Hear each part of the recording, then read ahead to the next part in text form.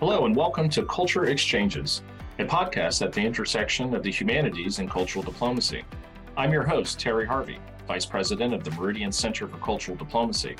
This podcast series explores the impact of the arts and culture on diplomatic relations across the world through discussions with cultural diplomacy experts. Today on Culture Exchanges, we are in conversation with Darren Bonaparte on wampum diplomacy. Wampum, small beads made from shells, were at the center of diplomacy in North America in the early 17th century. The exchange of strings and belts adorned with wampum were diplomatic tokens, gifts, and most notably, treaty markers between Europeans and indigenous peoples. Darren Bonaparte is a cultural historian from the Akwesasne First Nation. He's a frequent lecturer at schools, universities, museums, and historical sites in the United States and Canada. He has written 3 books, several articles, and a libretto for the McGill Chamber Orchestra's Aboriginal Visions and Voices. Darren is a former chief of the Mohawk Council of Akwesasne. He is the creator of the Wampum Chronicles website and historical advisor to film and television. He currently serves as the director of the Tribal Historic Preservation Office of the St. Regis Mohawk Tribe. Hi, Darren. Really great to have you on this episode of Culture Exchanges. I thought before we dive into the diplomatic history of wampum belts, I'm hoping you could speak about the wampum belt shells themselves. What are they and where can they be found? Thank you for having me. The shells are all found on the Atlantic coast. They were one of the things that the colonists stubbed their toes on as they were walking ashore. They're the quahog shell, which many call the hard shell. If you've ever had clam chowder, you've eaten wampum. And the other shell, which was actually used probably first, would have been one of the many varieties of whelk. So that's the shell that you hold up to your ear to listen to Atlantic City. So those shells, before Europeans came to North America, the shell that everybody really used were the whelks. And they were used by the coastal tribes to ornament themselves, to decorate themselves, and probably use them in ceremony. The trade in shells predated Europeans. They are found all over the eastern seaboard as well as into the interior. So they came up the river routes, the rivers that emptied into the Atlantic. All the tribes that lived up and down those rivers eventually got a little bit of the shell articles because they show up, think as far as the Great Lakes in archaeological sites. So the reverence that people had for those shells was widespread. And also over on the Pacific coast, I think they used dentalum. I'm not even sure what that is, but they had the same kind of thing going on out there. So I think it has a lot to do with the fact that people understood how important water was. So the things that came from the water, especially those things that were organic yet durable, which those shells are. If you take a clam shell, properly cared for, it's going to last for a long time. And that was made by a living being. So I think it has that special character of being organic, yet completely hard and durable, yet you can also use it to manufacture things out of it. Take some effort, but it can be done. So you had right there a special artifact for indigenous people that transcended the different tribal divisions, that was revered universally. And so when colonists showed up, they realized how important those shells were to the coastal tribes. So they thought, well, why don't we use our tools? We've got drills, we've got saws, we've got grindstones, you name it. And they began to commercialize those shells. It became an industry. They employed the form that they knew very well in Europe, the tubular shape, and began to make those beads. And then when the natives that they were dealing with saw the tools that they were using, they took those tools and began to make the beads themselves. So it was both an indigenous and a colonial enterprise. It was, I call it an interface between the two widely different cultures. It kind of caught fire. Everybody loved it. And I think even the culture, the indigenous culture, adapted to this new item that was available. And we began to use it. Even the tribes that lived far from the coast that weren't necessarily involved with the trade with the colonials, they also used the beads that came through trade and began to use it ceremonially. And some tribes even began to weave them into belts, and some called them collars. Also, they were used to ornament people. You know, people had ornamented themselves with the shell beads previously. Well, they continued to do that. We have numerous examples of little cufflinks and necklaces, headbands, wristbands, you name it. Everybody who had a lot of the beads was using them for that purpose, in addition to the ceremonial aspect. And so that artifact, that it's a hybrid of native culture and European technology, and it created something new. Something new was devised out of those beads, and it kind of became like a turning point for the relationship between the natives and the colonists, that they now had something that could transcend the language differences, the culture differences, brought a lot of exchange between the groups. So a lot of the groups that maybe were a little hesitant to use all of the trade goods thought, well, this will be a good start, at least, to get these wonderful beads. So I think it all began with the whelk. So you have this kind of white, off-white bead, which native people love. Anything of that color they took as very symbolic and wonderful. And so then, as time went by, I think probably within 20 or 30 years, they began to incorporate the darker quahog shell. And so those were used and turned into beads of the same size and nature as the other beads. And so with the introduction of the quahog, they call it black or dark wampum, it all kind of creates this binary, a dualistic set of beads. You've got the light, you've got the dark. And that came to represent the cosmology of a lot of the tribes, in particular the Haudenosaunee. When we got our hands on the purple and white beads, that evoked to us our creation story, which is all about celestial beings coming from the heavens, interacting on earth, and creating essentially a polarized world with the nighttime and the daytime. We associate those with the twins of our creation story. So we have one twin who dominates the daytime world and one twin who dominates the nighttime world. And so there's beads that go with them. That might be just my personal leap of faith interpretation of how it all shook out. But to me, it suggests that whenever you use wampum, you're invoking those primordial celestial forces. You're recognizing them. You're recognizing yourself as continuation of our creation story. It continues to go on through time. It doesn't end. It's like a Star Wars trilogy. It just keeps going on and on. And so it kind of encompasses the past, the present, the future. So when you employ wampum, it's like you are acknowledging that those creative forces are present, observing what's going on. Your use of wampum is of prime importance, and it's meant to be eternal. So when you enter into a covenant with somebody using wampum, that's for all time, that's forever. And of course, yeah, some of those relationships did not survive the test of time. You know, sometimes we switch sides, we joined the other colonies, whatever. But I think it was very significant that we had a culturalized way of looking at these new artifacts. It fit right in perfectly, as if it had always been there. And in fact, when you ask a lot of traditional people, when you ask them about the origin of wampum, we have legends for all of that. We have stories. So it's taken root in the culture in a way that is very natural. It's when us historians start to fret about, well, when did it specifically get made? When did these tubular beads that doesn't have much bearing on the living culture because they already have stories to account for the use of it, the origin of it.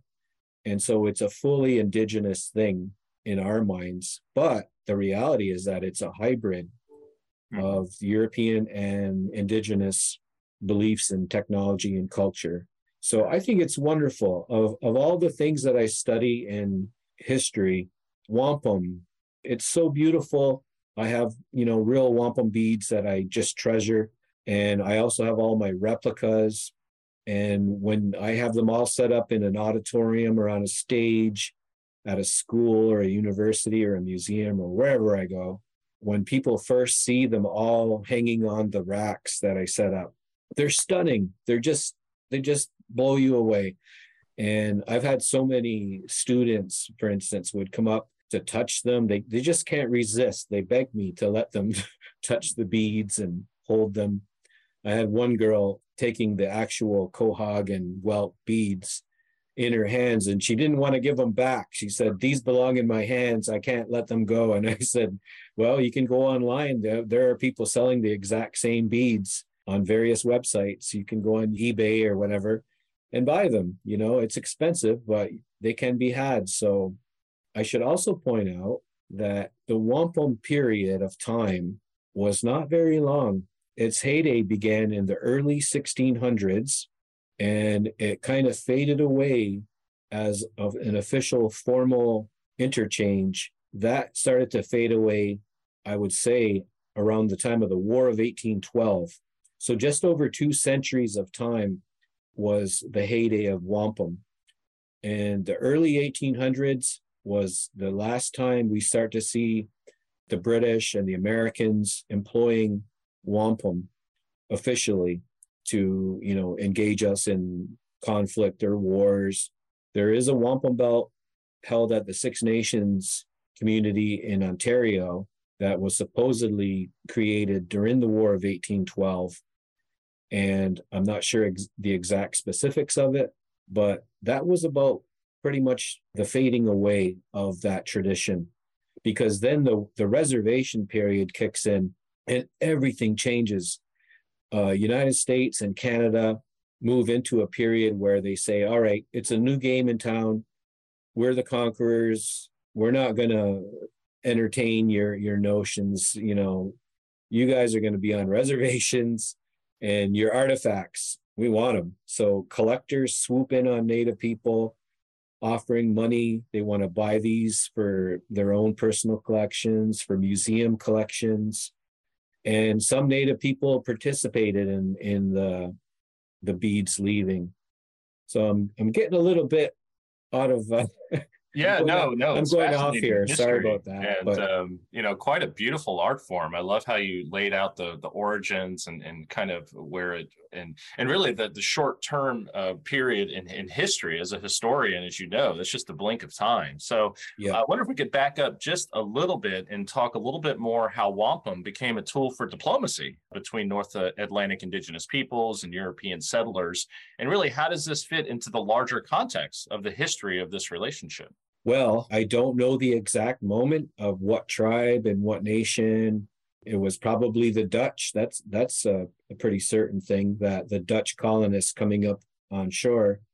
And then not soon after, you have English colonists not too far away, all making contact with those coastal tribes, beginning to make inroads. And around the time that wampum began, you have Henry Hudson making his way up the river named after him, the Hudson River, getting as far as the Albany, New York region, which was where our river, the Mohawk River, met the Hudson River. And so in that area, there were the Mohican people, and they were an Algonquian tribe that were enemies of our people, the Mohawk. And when I say our people, Mohawks, I recognize that the Mohawks of today are basically an amalgamation of not just the Mohawk people, but other Haudenosaunee tribes, as well as Abenaki, and you name it. Any tribe that's in that region, their DNA is in our people today. So we had an open door policy where natives were brought in, didn't matter what nation or what tribe. they could be adopted ceremonially and made a part of our population. So that's what I mean when I say Mohawk. That's just an identifier that we use today, acknowledging, of course, that we're really made up of all the different tribes in the whole region because of all the wars and migrations and our policy of taking people in. That's actually a strength of our people.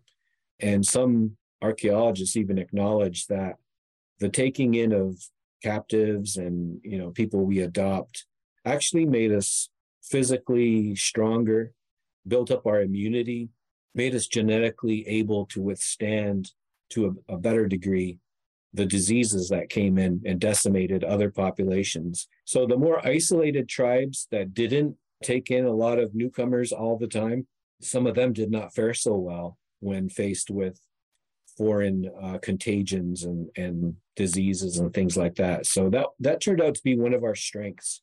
So who would have thought all that raiding and capturing people and adopting them would, end up becoming one of the things that allows us to survive a coming cataclysm.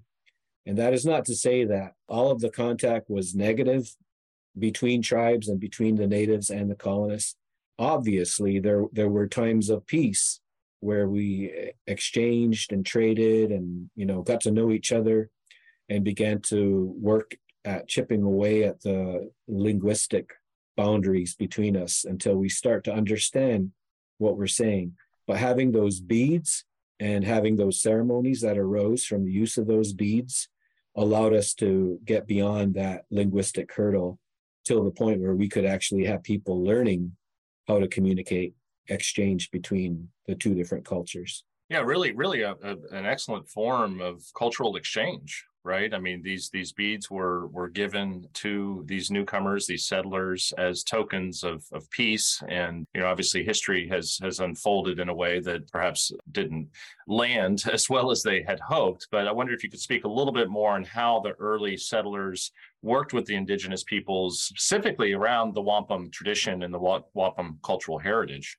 Well, a few things emerged from the employment of wampum belts. When you start to use the purple and white beads, first you start off with some very geometrical patterns, things like diamonds and squares and sometimes human beings. Other things are depicted in the symbology that is woven into the belts. So what you see in the colonial record is that a kind of meta language emerges using those symbols. So the symbols start to have a universal quality to them.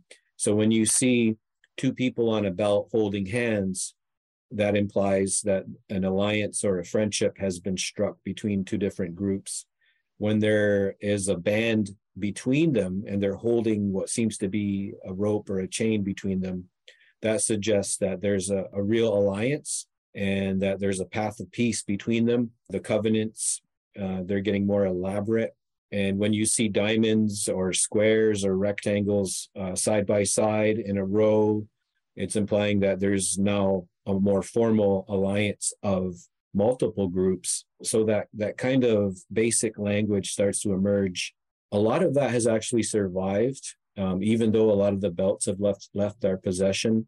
The knowledge of the symbols and the metaphors that came with it, they're still talked about. So a lot of times, like a belt will show up in an auction, people will look at it and say, oh, well, this is obviously an alliance or a support. The most common metaphor, believe it or not, is actually a diagonal bar. And you see them, there's an old photograph floating around online of a wampum belt that actually a display of a whole bunch of wampum belts. And I think at least 9 of them have diagonal bars represented. And there was also a bit of a convention about, you see this mentioned in the literature, that if a belt was white, it implied peace, friendship, and the symbols, of course, would have been purple. But then also they say that if there's purple beads, the purple background with white symbols, well, that may imply a more negative thing, such as war. You might see a purple belt with a white tomahawk depicting a war belt, or you might see human figures in white the rule of thumb is that those belts related to mourning, perhaps warfare. So that wasn't always like I said, that was just a rule of thumb. It didn't always apply. The rule of supply and demand also took effect. You would make a belt based on the quantity of beads you had. So, for instance, if you had a lot of purple and a little bit of white, well, you threw out the rule of, well, this is going to be a negative belt. This is going to be a positive belt. Right. So I don't know how those rules really played out, but you do see it mentioned in the literature, but they're to be taken with a grain of salt. They also say that the more beads in the belt implied a greater importance, a greater gravity to the affair. So if you get a little skinny belt, that may just be like a standard kind of opening draft kind of thing, whereas a bigger belt implies this is a really significant event that is a really memorial kind of thing that is being devised. So there's those rules of thumb, purple meaning darkness, white meaning positive, love, friendship, whatever. And the size matters. Those things are there, they're present. So a lot of that kind of knowledge survives even into modern times, even if the story of a specific belt may have been lost by its absence when it took off to a museum. Sometimes the story went with them, sometimes they didn't. Sometimes the story didn't come back when we repatriate the belt. But quite a few of them, we can actually reconnect to their original story, their original context. And some of them we can't. There are a lot of what I call mystery belts that come back to us that we're engaging in a process of trying to figure out, what does this belt go to? Now, there are thousands of pages of colonial documents, some of them published, some of them still sitting in archives. So a lot of our researchers, not just Haudenosaunee people, but other tribes, Abenaki people, you name it, we're all poking through the same archives, looking at those old records, trying to link speeches to the belts, because that's really what a belt is. It's material version of words that are spoken. And it's those words that are supposed to remain attached to the belts themselves through time.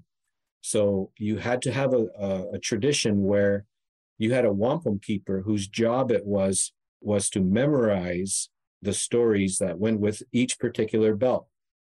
So that you may have to come back and break it out again someday. You may have to take it to a new council to remind, say, the British that, hey, remember when you promised this? We're holding you to it.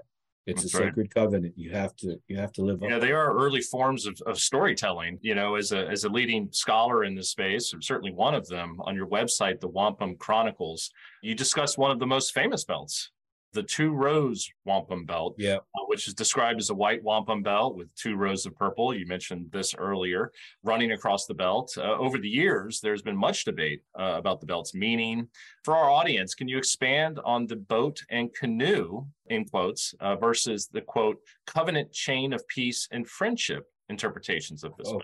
This is one of those, I don't want to say a debate, because a debate implies that there's actually people arguing and talking about it right now, whereas it was really a thing that came up about 10 years ago.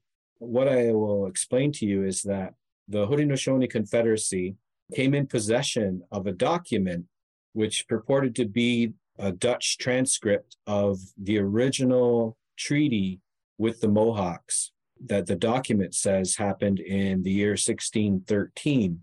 And the Confederacy decided, well, we're going to celebrate the 400th anniversary of that relationship, and decided they're going to reenact the whole boat and canoe metaphor by having a real canoe trip down the Mohawk River to the Hudson and then down to New York City. It was a big event. There was a lot of people that participated. Where that boat and canoe comes from is that we have a contemporary oral tradition that a lot of the Haudenosaunee leaders talk about, is to say that when the first colonists came ashore and met the Mohawks, they were given a 2-row wampum belt to say, basically, these 2 bands represent you and us sailing side by side down the river of life. You are in your ship, and in your ship, you have your Dutch language, your religion, your beliefs, everything, your material culture. It's different. What we have in our canoe is our own language, our own customs, our own traditions and beliefs. What's good for us may not be good for you, and vice versa. We didn't know the meaning of vice versa, but I'm just using that. And so, as long as we don't try to interfere in the steering of the other's vessel, we can sail side by side down the river of life as friends, as allies, as trading partners. It's just that we have to respect the differences and not try to interfere with the others. So it sounds wonderful. It sounds like a unique, beautiful, harmonious metaphor. People hear it and they fall in love and they think, oh my God, let's make 2-row wampums and put them everywhere. And one of the other things we say about that story is that that was accepted by not only the Dutch, but then the British when they took over the Dutch colony and it became New York, and also by the French and by the later emergence of the United States. They say also the British, when they got relegated to Canada and Canada became its own country, they kind of imply, yeah, they kind of agreed to that too. And we also say, this is what we have always said. So that's the contemporary story of European contact as relating to a specific wampum belt, the 2-row wampum. You can pick any Haudenosaunee person from one end of the Confederacy to the other. And not only that, but other indigenous nations embrace that concept. And perfect, wonderful, this is where all the confetti goes flying into the air and we're all happy and wonderful. And it should end right there. However, you would think an event like that would appear in the colonial record. No, it's not there. There's nothing. There's nothing about a boat or a canoe. Also, the history of wampum itself, which I discussed when I first started speaking, doesn't suggest that when we met our first European, we already had the art form of wampum belt making, and that we had indigenous made wampum beads ready to be woven into a belt. Maybe not. So the real history doesn't quite match this contemporary oral tradition that we love so much and is so sacred and so dear. So at some point, scholars reacted to this plan of the celebration of 400 years since 1613. So when 2012, 2013 came about, some scholars of New Netherlands, the Dutch colony, and also scholars of that have studied the archaeology of the Iroquois got together and said, this is not real history. This isn't what's reflected in the accepted, understood history of the Dutch. The timing isn't right. The first contact with the Mohawks wasn't in 1613. It was much later. There wasn't peaceful relationships between the Dutch and the Mohawks. In fact, it was pretty horrible and violent. In fact, the chief was murdered by even going near the Dutch. They emasculated him. It was horrible. So where's this kumbaya moment on the shores of Albany? There's just no record of that. And furthermore, and I'm kind of guilty of this too, because I weighed in on this so-called debate by writing an article to say we don't even actually have the oral tradition of the Haudenosaunee correct in this case. If you go back in time and search the colonial record, you will find in the 1740s, an Onondaga chief actually at a treaty in Pennsylvania gave a speech where he described our story of first contact. And then 4 years later, you have Sir William Johnson, the superintendent of Indian Affairs, who lived in Mohawk country, by the way. He also records a speech where he is recounting what was taught to him by the Haudenosaunee people about first contact. It matches almost word for word what the Onondaga chief had said in Pennsylvania. So that metaphor that is used to describe it does have a ship, but the ship is tied to the shore with a rope to a tree. And then the metaphor evolves That's implying that we met the first Europeans at Albany and tied the ship to a tree.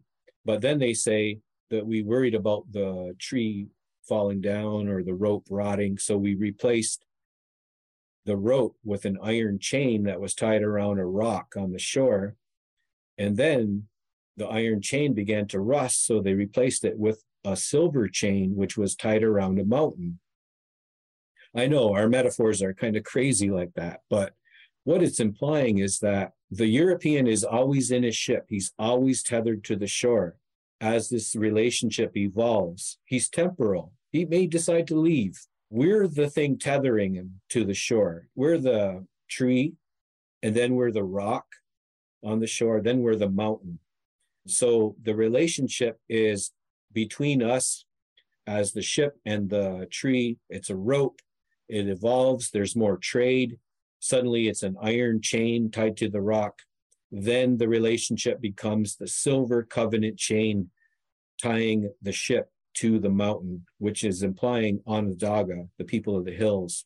So it starts with the Mohawks and then includes the other nations of the Iroquois Confederacy. Not only that, but these same scholars also believe that the Confederacy itself is a reaction to that incredible change of European contact, that we decided to solidify our friendship with the other Iroquoian tribes to the west of us, because we sense that this relationship that the Europeans have with the coastal tribes could be to our disadvantage. If they're getting new trade goods, weapons, axes, tomahawks, even arquebus and muskets and things like that, we're suddenly at a technological disadvantage to those other tribes. And that's what actually emerged in that colonial period, was an arms race. A technological change was upon us, and you simply had to get involved in the European trade. There was no waiting it out, hiding out in the woods, continuing to make clay pots and flint arrowheads and spear points. No, you had to get your hands on these new European goods. Sometimes it was the European goods that made it before even European people, because of those existing trading networks. So the presence of Europeans inflamed those intertribal rivalries that we previously had. Now, that is not to say that we were always in a state of war with other groups. No, there's evidence of extensive trading between the coastal tribes and the ones way into the interior, into the Great Lakes and beyond.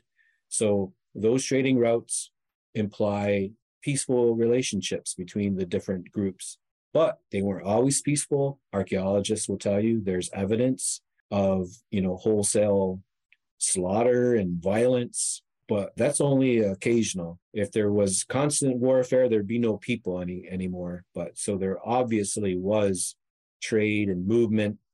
And so the European presence with their industrialized pots and pans made of metal and their new firearms, they were starting to change the balance of power.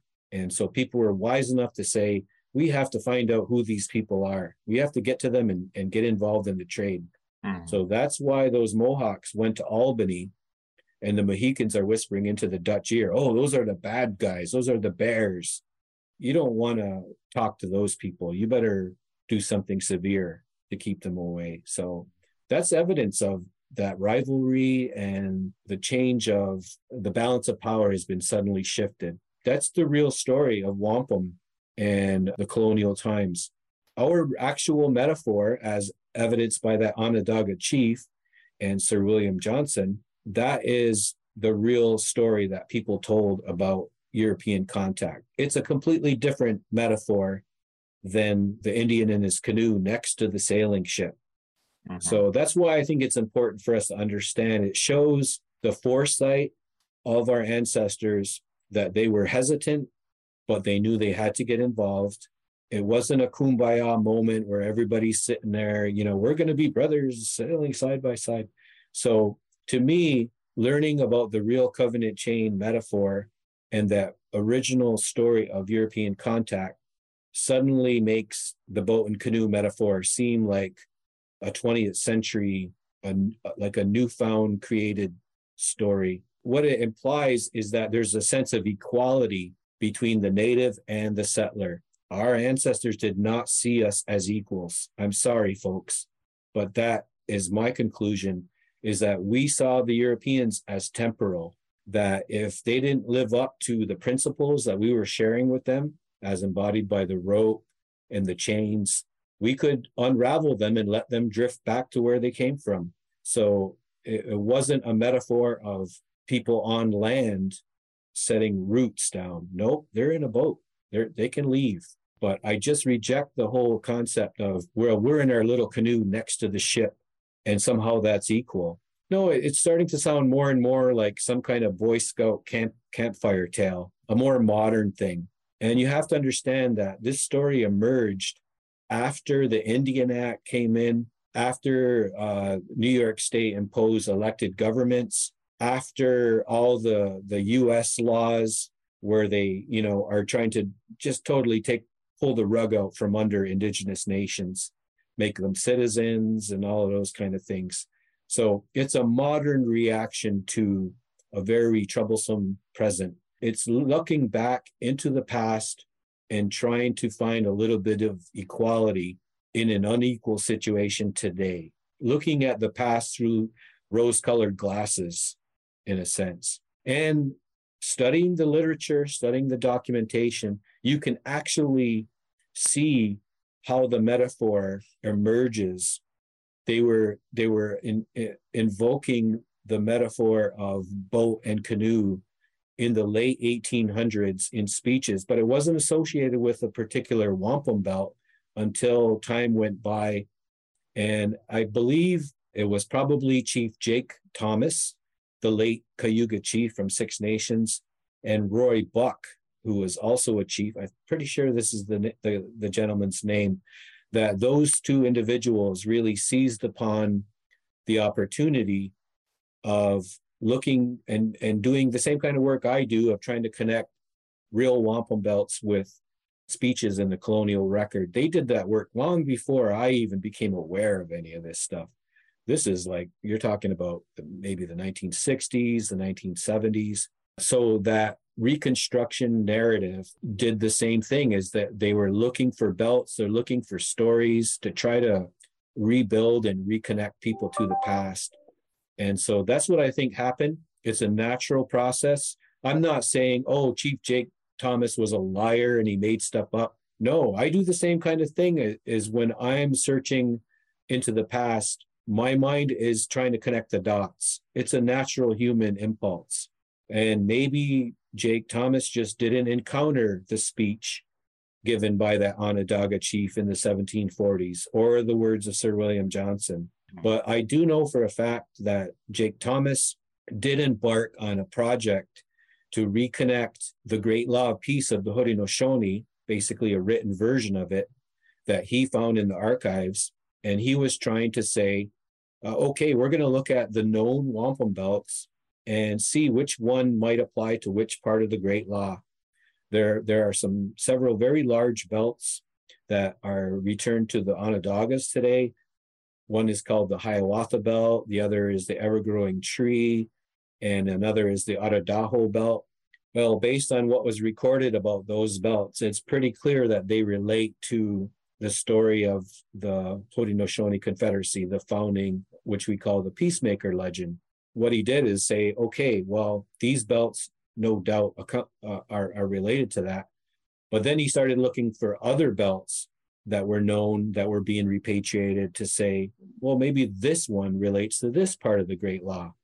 So it was basically him putting his best foot forward to say, we can probably connect the dots with these belts, with this story. And there's also evidence that maybe some of the belts that he was looking at actually had another story already, but he just decided, no, it fits our purposes better today if we call it this. So that's kind of what I've been able to do in time, is now that Jake Thomas is, he's passed away. I think he died in the 90s.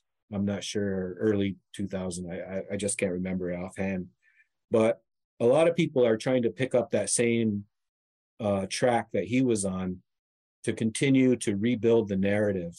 And so that's what I've done, is took a look at what he did, what others have done, and trying to sort through it all to reconstruct people to the past. In 2013, when they were planning the big 400th anniversary and they did the the 2 rows of canoes going down the Hudson River, that was a real big public event. But when those scholars stood up to say, well, we have our doubts that this is really based on a real event. And so all it did was put the scholars at odds with the Haudenosaunee Confederacy and various public speakers about it. So there had already been a little bit of a chasm between the scholars and the living Haudenosaunee based on old other disputes about history from the past. So it just kind of brought those divisions back forward. So me being a history guy, I've kind of committed myself to history, basically the past. I don't feel my role is to confirm or go out and prove what our Haudenosaunee leaders or chiefs say about any particular aspect of the past. That's their call. That's their job, to convey their particular position.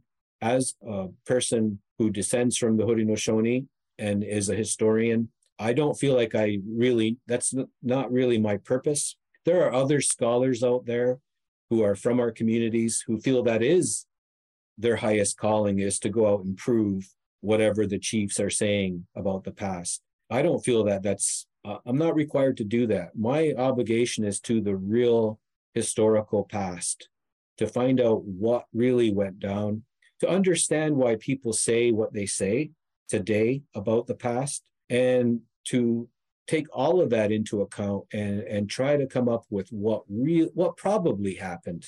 As the biblical scholar Bart Ehrman is fond of saying, that's what a historian is somebody who's trying to determine, based on all the lines of evidence, what probably took place.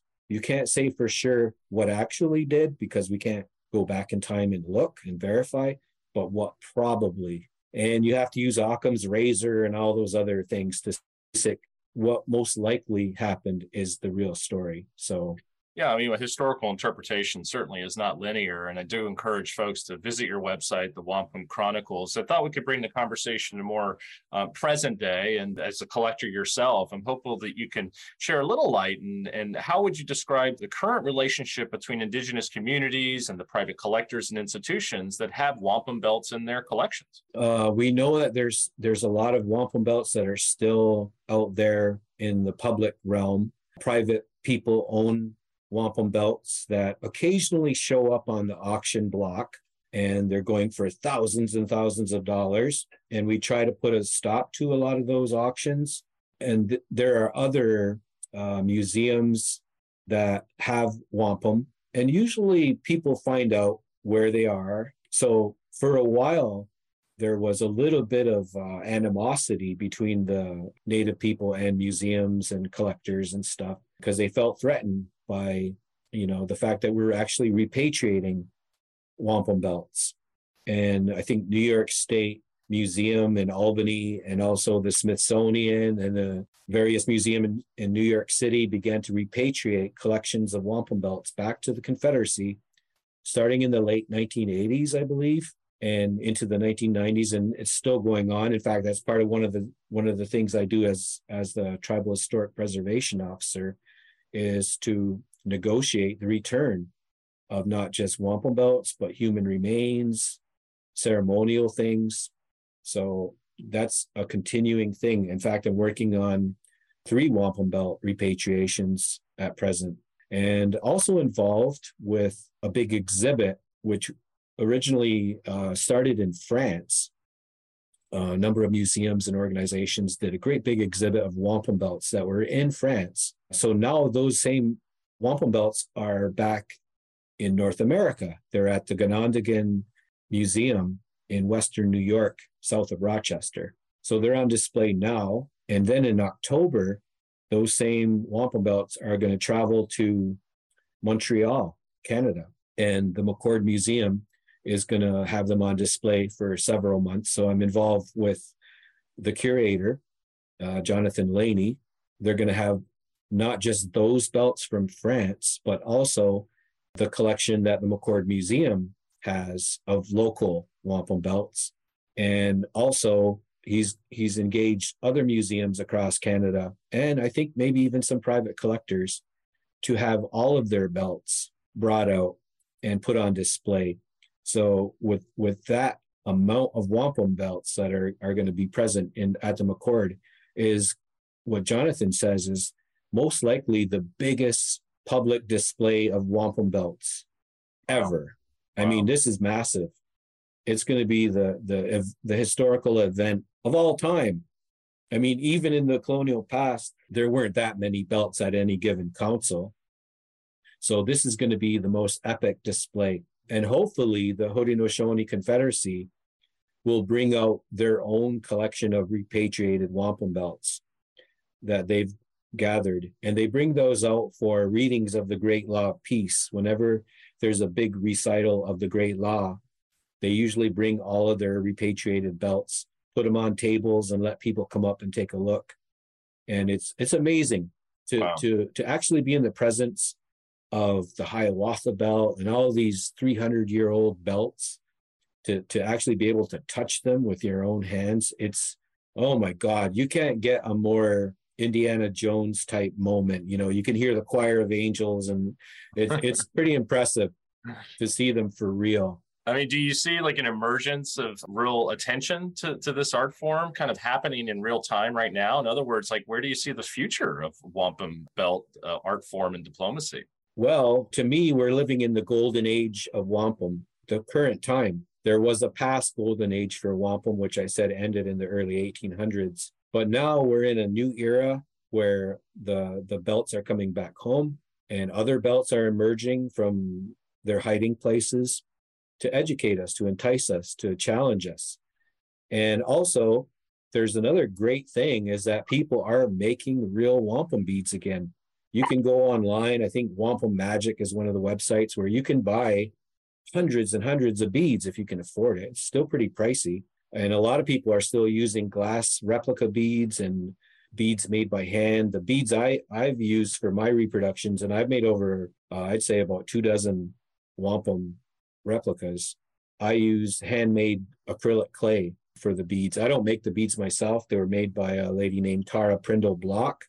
She was an archaeologist, and she made all these wonderful replica beads. So that's what I've been using in my, when I go out and teach wampum to schools and stuff, I use those kind of replica beads. I can't afford to have belts made of real quahog and whelk, right, but I do have a couple strings that I employ, that I let people hold in their hands and feel the real weight and polish of real wampum. And it always has that wonderful effect on people. So we're entering into a new era of wampum appreciation and availability. And also the fact that the late astronomer Carl Sagan, long time ago, when they were transmitting signals into outer space, he devised kind of a visual symbol, which looks like a wampum belt to me, which was transmitted into outer space as kind of a greeting call to any alien civilizations out there.